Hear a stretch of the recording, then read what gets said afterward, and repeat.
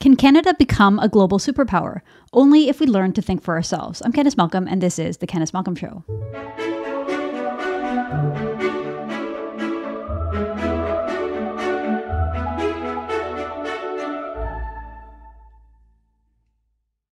Hi, everyone. Thank you so much for tuning into the podcast. Prime Minister Justin Trudeau and his deputy, Chrystia Freeland, have a rather small view of Canada when it comes to our role in the world and on the world stage. They love to repeat their silly little talking point that Canada is back when the Liberals returned to power in 2015. To them, Liberals are the only ones that can represent Canada on the world stage. Their perverse ideology that puts internationalism ahead of Canada's own national interest rules the day. They believe in something called stakeholder capitalism, where companies as well as governments aren't focused on things like innovation, jobs, growth, taking care of the population, taking care of the people who work for the companies. No, instead they focus on social justice, climate change, mass redistribution of wealth, and something called equity. The more woke, the better, according to them. Canada is one of the only countries in the world, one of the only countries in the history of the world to routinely sacrifice its own national interest in order to virtue signal. We tie one hand behind our back, economically, refusing to develop our own natural resources. And rather than focusing on a grand vision for Canada, rather than focusing on big national projects, we instead focus on little small things like gender ideology, climate alarmism, censoring the internet, and recently stoking division over the issue of COVID. Back in 2017, in a speech that was much applauded by the legacy media, then Foreign Minister and World Economic Forum executive Chrystia Freeland gave a speech calling Canada a middle power. That's how they see us, an irrelevant third-line role player, not a superpower, not a relevant figure on the world stage. Well, my guest today has a much, much bigger vision for Canada. His latest book is called Canada Must Think for Itself, 10 Theses for Our Country's Survival and Success in the 21st Century. And in it, he lays out his vision. So I'm very pleased today to be joined once again by Dr. Irvin Studin.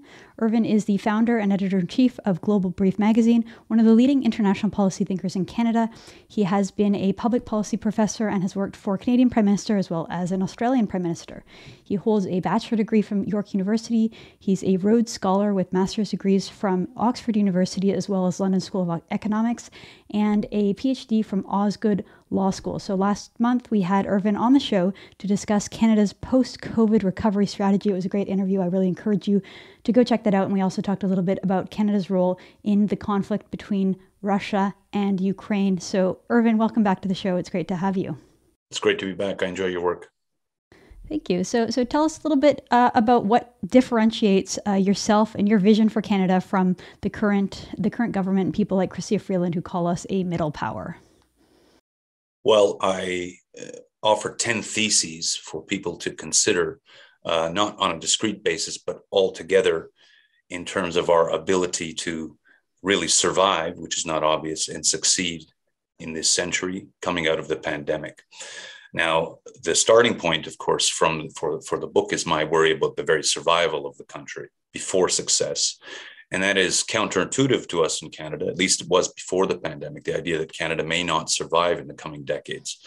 And one just needs to do a calculation, which I do in the book, about the average lifespan of modern states. And they tend to be 60 years old or younger, after which they collapse through one of two forces or two forces combined. One is domestic collapse, constitutional collapse. The second is external collapse, war, or something like a pandemic. And God forbid you should have two of them combined, you'll collapse that much faster. Now, Canada is well over 150 years old. That means we're pressing our luck on the logic of things. That means beyond luck, we'll have to be very hardworking. Underpinning that hard work is thinking. We just can't work, and we can't just say we're thinking because we're educated. It really has to be combined in a strategic framework. And that's the overall spirit of the book. I offer the architecture of our exit from the pandemic and how we can really survive given the wicked domestic and external circumstances, and then really flourish as a major country this century. I remember there's a very famous essay written by Francis Fukuyama in the 90s called The End of History. And the idea was that everyone will come to the position of Western liberal democracy, and that's kind of the end point. And there won't be much left in terms of disputes and those kind of things. So I think people have that mindset. It was a very influential essay, and people just think, Canada's a stable country. We're a Western liberal democracy. We've got it figured out. And now it's just about kind of managing what we have and not letting it go. They don't really think of Canada in terms of having threats, having enemies, that there being existential threats to our country, aside from perhaps secession movements, separation movements. Whereas even then, the idea would be Quebec would leave and Canada would continue to be a functional country. But you see things a little different, that we do have threats. There are potentials that could end Canada as we know it. So maybe you can walk us through what you think the biggest threats are to our country. Thank you very much for painting it thus. That is a famous essay. And my father, who's an immigrant to this country, used to say Canada is a country where you need to invent problems. So one of the differences between my thinking, to go back to your first question, the thinking of the current government, indeed of recent governments, is that I start analytically rather than saying I have a good idea for Canada. The analytical point needs to say, what are our existential problems and challenges? What are the problems then to us succeeding over and above existence? The existential consequences are wicked. Coming out of the pandemic, we have, as I mentioned in our last interview, which I enjoyed, 7 or 8 systems crises, really wicked systems crises that we need to manage concurrently, and they're existential in nature if any of the systems really collapse outright. I mean, we're talking about mass, not just death, but the collapse of the country. Domestically, we have 4 national unity problems, any of which could collapse the country in the coming decades. First, the Quebec question, which is alive and well and could turn at any point. It's an ongoing thing to manage, but it is quite sharp coming out of the pandemic because Quebec has had a very different psychological pandemic than the rest of the country. But for certainty, if Quebec should ever leave, whatever one feels about that question, I love Quebec. If Quebec ever leaves, that's the end of the country. That's the end of the country. The second pressure point is the Western question, which is less existential and more affecting our ability to succeed and thrive as a country, but is a wicked question, which I'll address, I think, in my remarks in the keynote at Civitas in Calgary. The Indigenous question makes it very difficult to govern the country coming out of the pandemic. And the final one is that we have these internal borders pockmarking the country physically, psychologically, and in regulatory terms coming out of the pandemic, such that New Brunswick could close off one day, say only New Brunswickers welcome. The North could close off to the rest of the country. Well, we have a country, we don't. And it takes a century and a half to smooth out this federation, and only a couple of years to collapse its internal cohesion, which before long could tend towards separatist movements and disintegration. Externally, you mentioned Fukuyama's famous essay that liberal democracy had won, but I think in retrospect, Fukuyama was gravely mistaken, because if you ask who between Ronald Reagan and Mikhail Gorbachev won the Cold War, my answer would be Deng Xiaoping won the Cold War, that it was not the Soviet Union or the West democratically. For now, it's China and the Chinese model that is central coming out of the pandemic, whether one likes it or not. It's irrelevant. It's an objective fact. And in the way I paint our geography, China is very close to us on our western borders. The geography between Shanghai and Whitehorse, or Shanghai, where you're originally from, Vancouver or Prince Rupert or Victoria or Shanghai or Nuvik or Shenzhen, Yellowknife, is smaller. The distance is physically smaller than that between Sydney and Shanghai, Australia. So if the Australians say they're in Asia, which they have for the last several decades, we're even more in Asia on the western border. Through our northern front, the Arctic is melting. I'm not here to say we're going to reverse climate change. Climate change is a reality at our north. So the north is opening up. The neighbor that we're exposed to all of a sudden is the one that's at war with Ukraine, we imagine to our east, but is immediately to our north. That's Russia. We have America to the south, and we have Europe to the east. These are 4 new wicked borders in their totality, ACRE. America, China, Russia, Europe. And I want to commend that to all your listeners because it's a key part of my second thesis in the book. Our borders are ACRE. These are all great powers. They're far bigger than us. They're far more energetic. And in their combination, they could crush us or pull us apart very fast in 15 different combinations. So the domestic pressures and the external threats combined mean that we're going to really have to up our game. And that's where the thinking for ourselves happens. Because no one, as you'll appreciate, Candice, no one around the world is saying, how can we do something for Canada? How do we help Canada survive? Only we can think for ourselves. And it's not obvious that we're there. We're going to really have to up our game and fight for our lives. And then I suggest later in the book, and we can get to this, that in fighting for our lives, we will become a major power in our own right if we make it. Well, you definitely lay out the threats that we face, and in them could easily be opportunity. I mean, to go back to the idea that Western separation is a threat, perhaps not an existential threat. I would say that it's a more serious threat than any of the other ones. I mean, I think also the Aboriginal one, because it undermines the very legitimacy of Canada by calling us a colonial settler state and saying that Canada is illegitimate. I mean, I don't know how you can really survive if you think that way. And it seems like many people in our institutions, leading institutions, believe that Canada is illegitimate over this Aboriginal question. When it comes to the West, though, the idea that we have this resources, natural resources sitting there untapped, undeveloped, intentionally, purposefully. We have a leadership in this country that does not want to develop our natural resources because ideologically it feels that we have some other greater responsibility to the planet. No other country thinks that way. No other power thinks that way. In some ways, I think Canada is very stuck.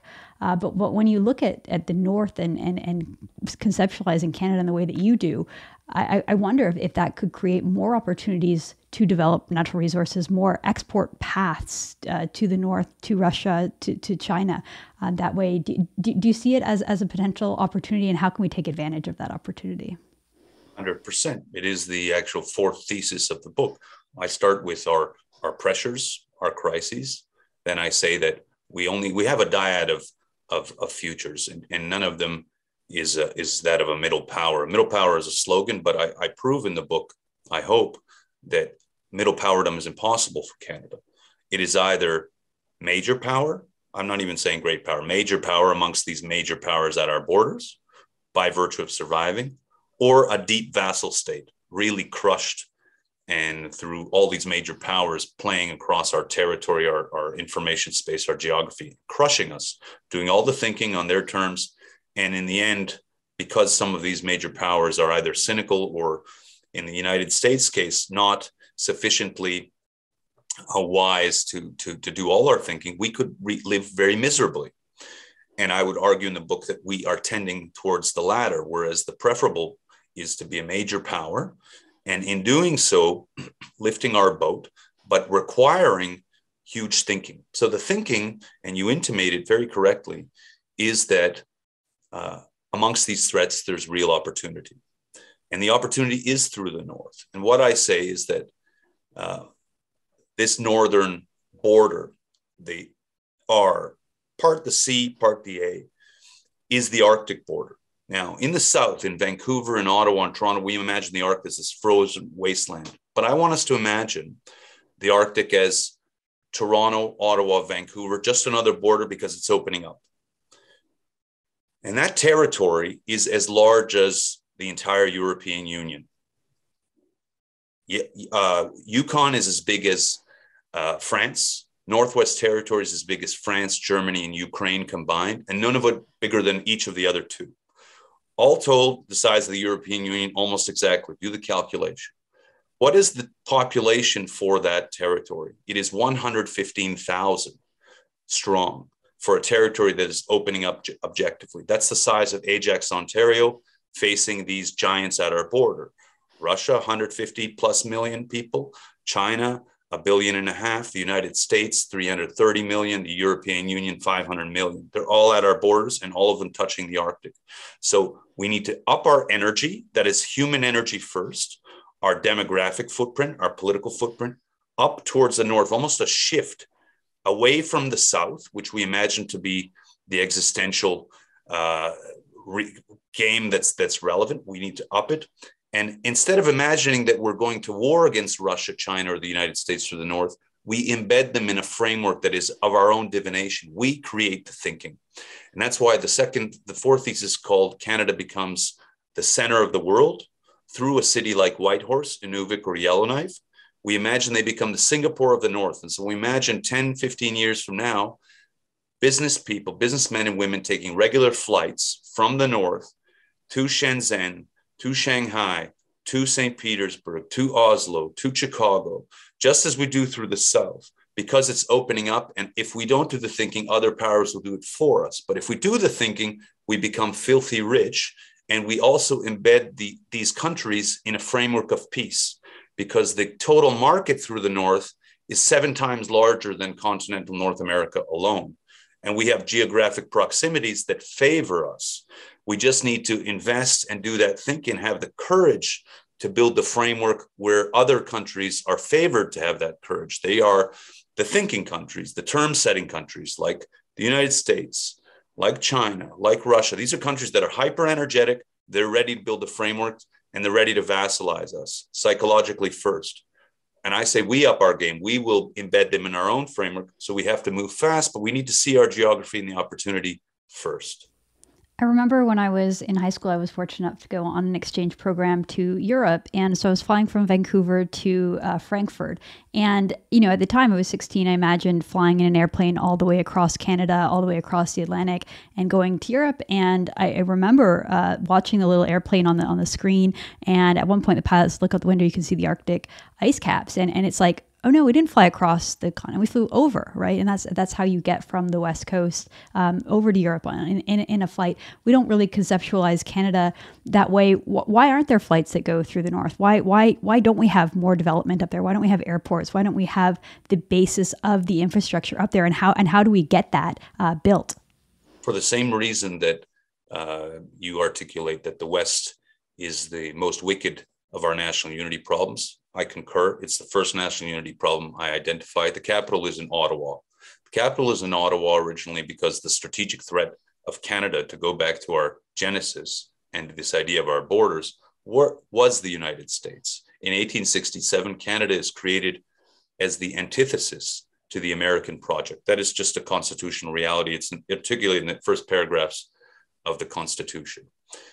That is why all of the major cities and all the major economic activity limb the southern border, not because it is warm. Anybody who's been to Winnipeg or Ottawa at any particular time outside of summer knows that we're not there for meteorological reasons. We're there because all the forts limbed the southern border because the Americans were the threat all the way to the west. So the railroad went east-west and the cities followed, and the economic activity followed thereafter. And then the mythology of climate as the reason that we're there because it's warm in the south and not in the north.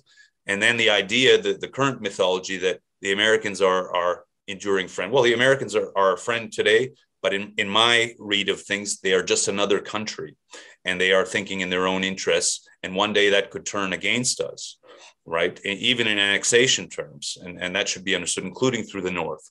So now we understand the north is opening up in a way that was not true over the last 150 years, just as China is relevant in a way that was equally untrue over the last 150 years. When Canada is created, China is just recovering from the Opium War, so it's destabilized for the entire modern existence of Canada. Now Russia and China are right at our borders, as I just depicted. And so that border alignment, that border thinking needs to be shifted up from the American axis up to that AC axis. And Ottawa is not there psychologically. Ottawa, as we discussed, I think, in the last interview and even offline, has been self-isolating for 2 years. I mean, literally, they've been Zooming the entire country and imagining that they're governing through their intellect purely the second largest country in the world, not even understanding our geography, neither intellectually nor in a felt way. And I commend to all colleagues, all patriots of Canada, to feel our geography. It is huge. Canada, we must appreciate. That's why I reject the idea of us ever being a small country. If you total the geography of Canada, we are as large as the Roman, Persian, and Ottoman empires combined. That is the territory of Canada. That's how big we are. We are empire size. We don't have an imperial mentality. Fair enough. I'm not for that.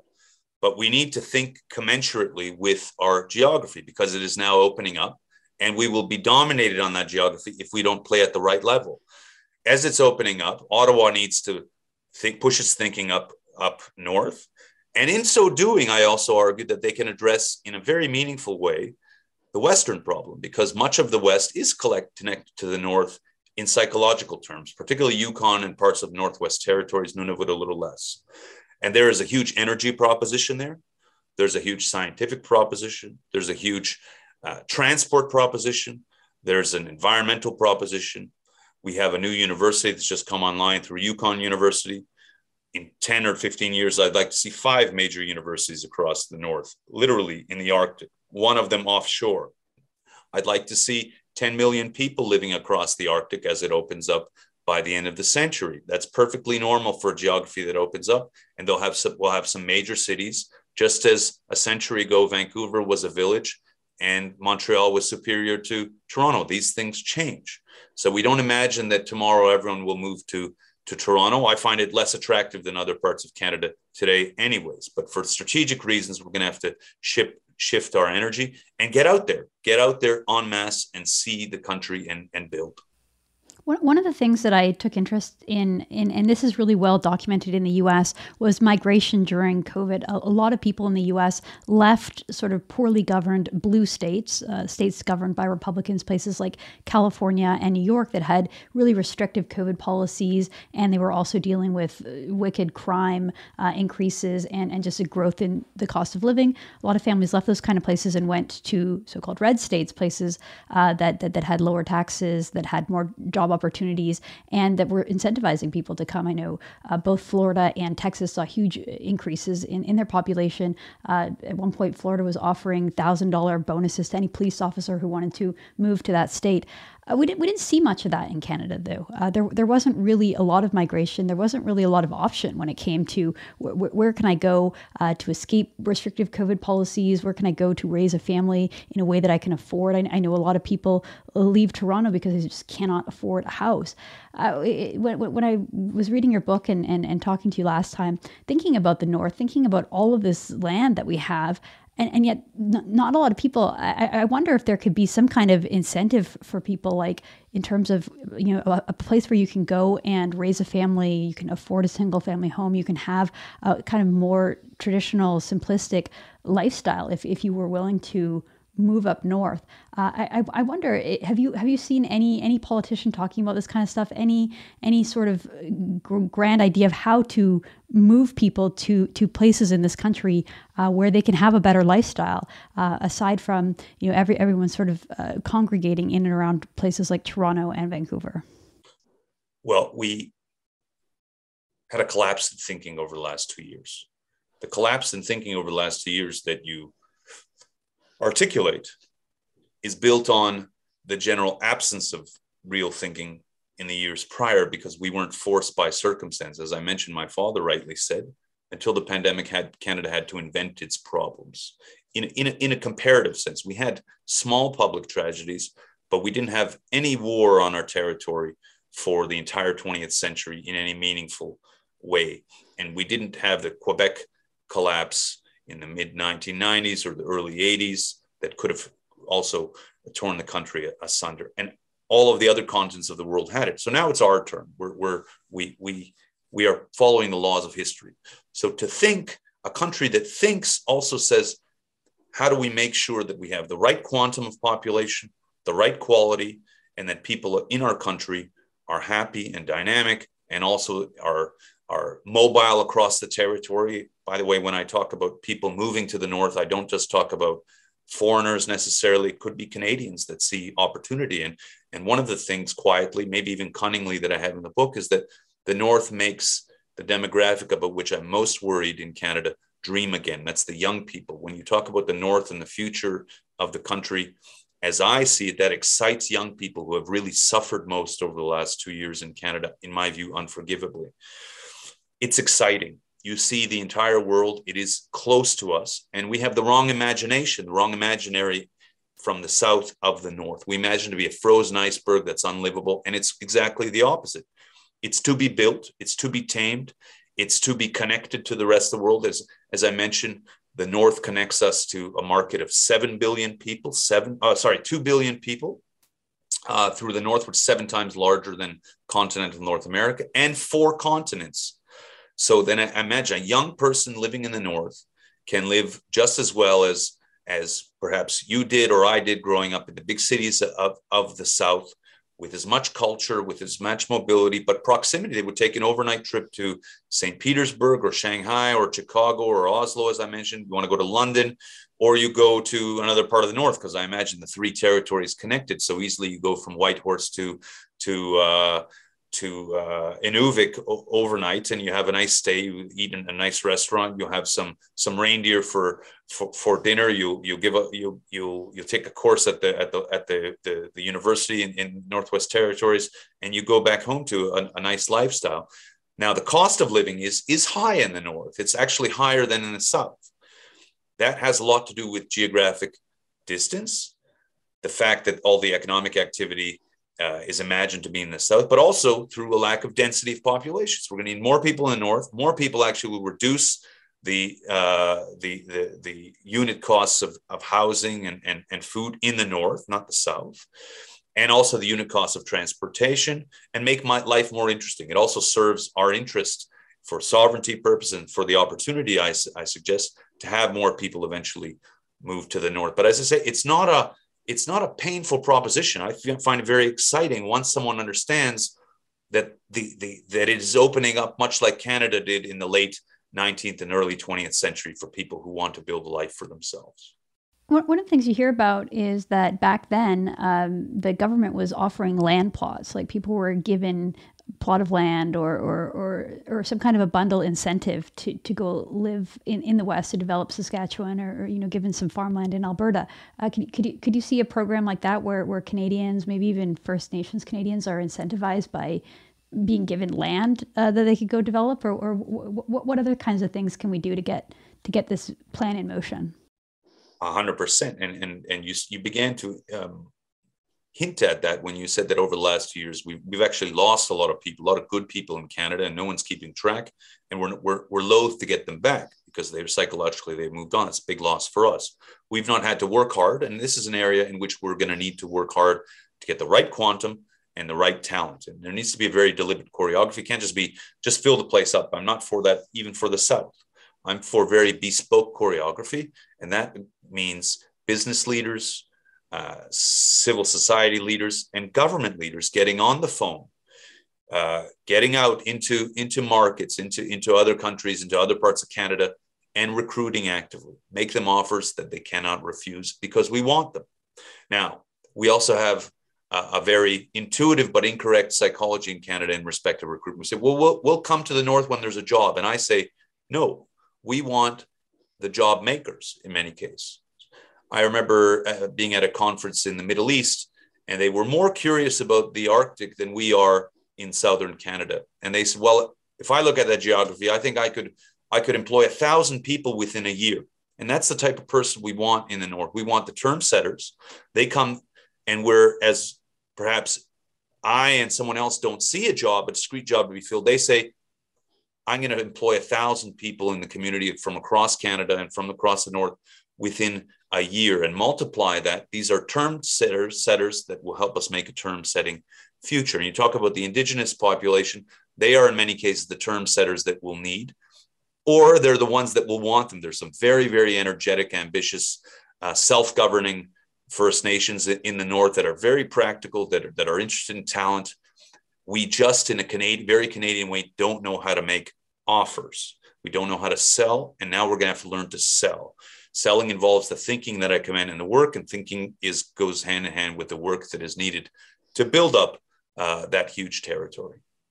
Well, one of the things that I read in your book, and I've seen this argument many times, and I instinctively reject it and disagree with it, is this idea that Canada should deliberately grow its population to 100 million people. Whenever I hear that argument, I think of people who just sort of want to wholesale bring other people, other cultures, and displace Canadians, or sort of ignore the Canadian population, or sometimes it's so condescending. It's like the idea is that we need to bring other people in to civilize us and enlighten us on other cultures and other values. And it seems that the people who lead these kinds of discussions almost have like a dislike of the original Canadian population. I'm wondering what your vision is, and why we need to import people from around the world in order to why we need to get to 100 million, and why we need to import people from around the world to get there. A lot of the 100 million arguments over the last decade and a half start with my own work. It started as an idea proposition, just a thought experiment, but now I mean it very much in strategic terms. That is to say, on the current population of 38 million, we will be vassalized and poor. And that is our current trajectory. So we can tweet as much as we want. We love Canada. We're patriotic. We're democratic.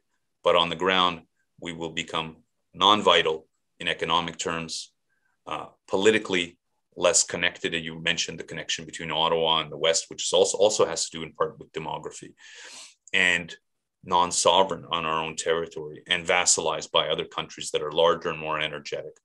So it is also an energy proposition, human sense, more people, more energy, bigger companies, bigger markets, more transportation.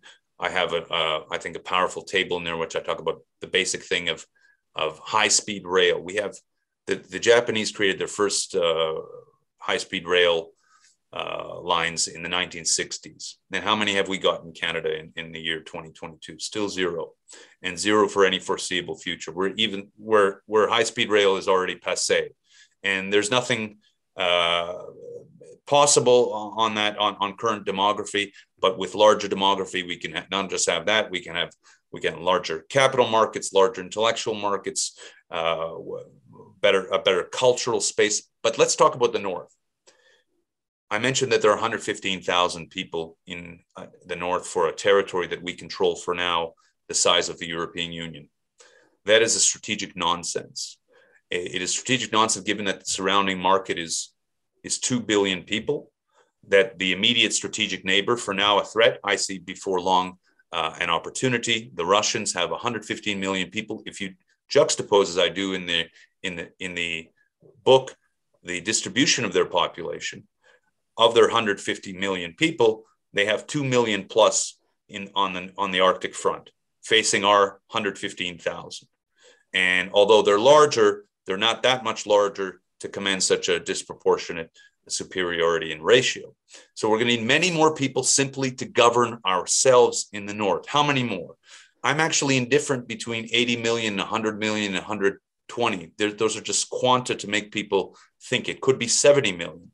But we're going to need about 10 million in the North to govern ourselves, to manage this huge geography that's opening up. And 10 million in the North means that we're going to need proportionately larger bases in the middle of the country. Now we're talking about places like Thunder Bay or even Churchill, Manitoba, further north, and down to the current large metropolises where we imagine, whence we imagine everybody immigrating. We'll imagine that everyone's going to come to the GTA. I don't want everyone to come to the GTA. I don't want more neighbors. I want people to be properly distributed across the country through choreography. And I do want to maintain the majority-minority equilibria that you talk about. There needs to be a very bespoke choreography. But we're not doing that. Even on the current immigration structure, it's very lazy. It's quite laissez-faire. And it has no appreciation of our geography and our sovereignty needs and the opportunities that I talk about.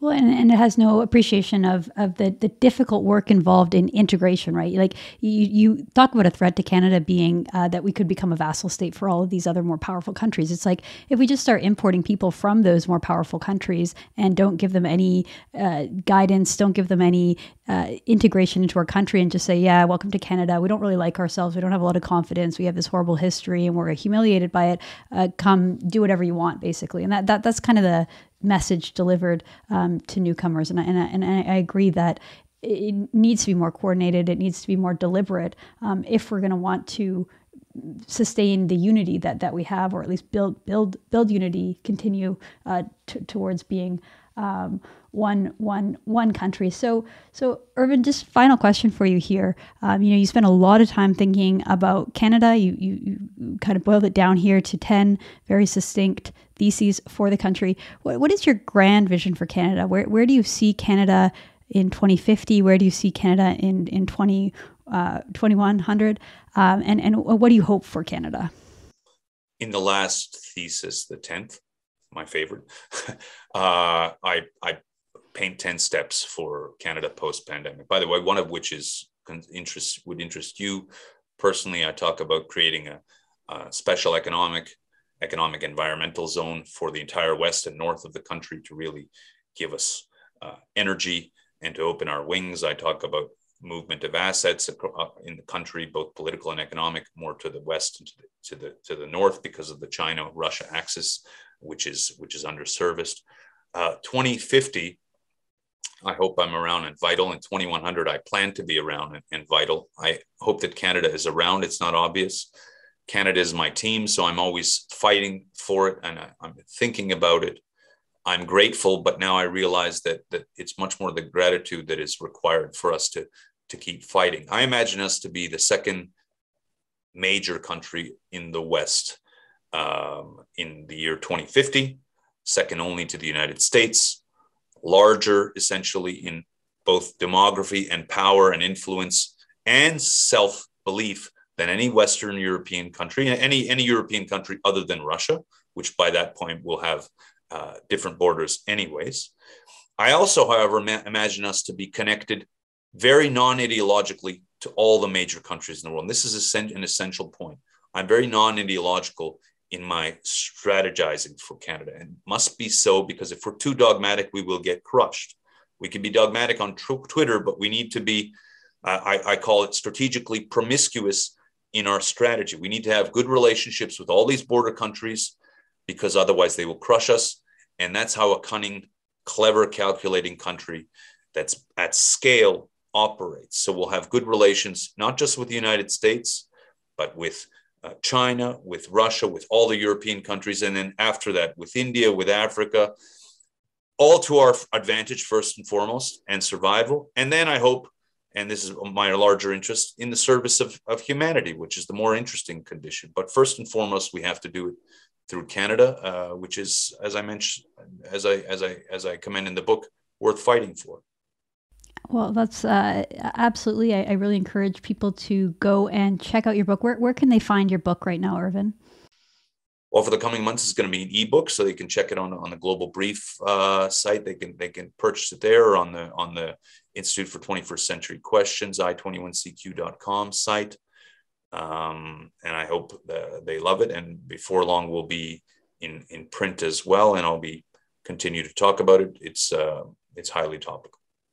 And as Irvin also mentioned, he's going to be giving a keynote address at our Civitas conference this year. So if you're interested in coming out to Calgary and seeing that conference, checking it out, go over to civitascanada.ca. You can find out more information about the organization, about the conference, and you'd be able to come and see Irvin deliver that keynote address. So Irvin, thank you so much for your time. It's always so interesting to talk to you. Thanks for sending me over a copy of your book. I really am enjoying it. I'm not quite done yet, but I'm enjoying working my way through, and I look forward to seeing you in Calgary. Me too. See you soon. Thanks for your work. All right. Thank you so much for tuning in. I'm Candace Malcolm, and this is The Candace Malcolm Show.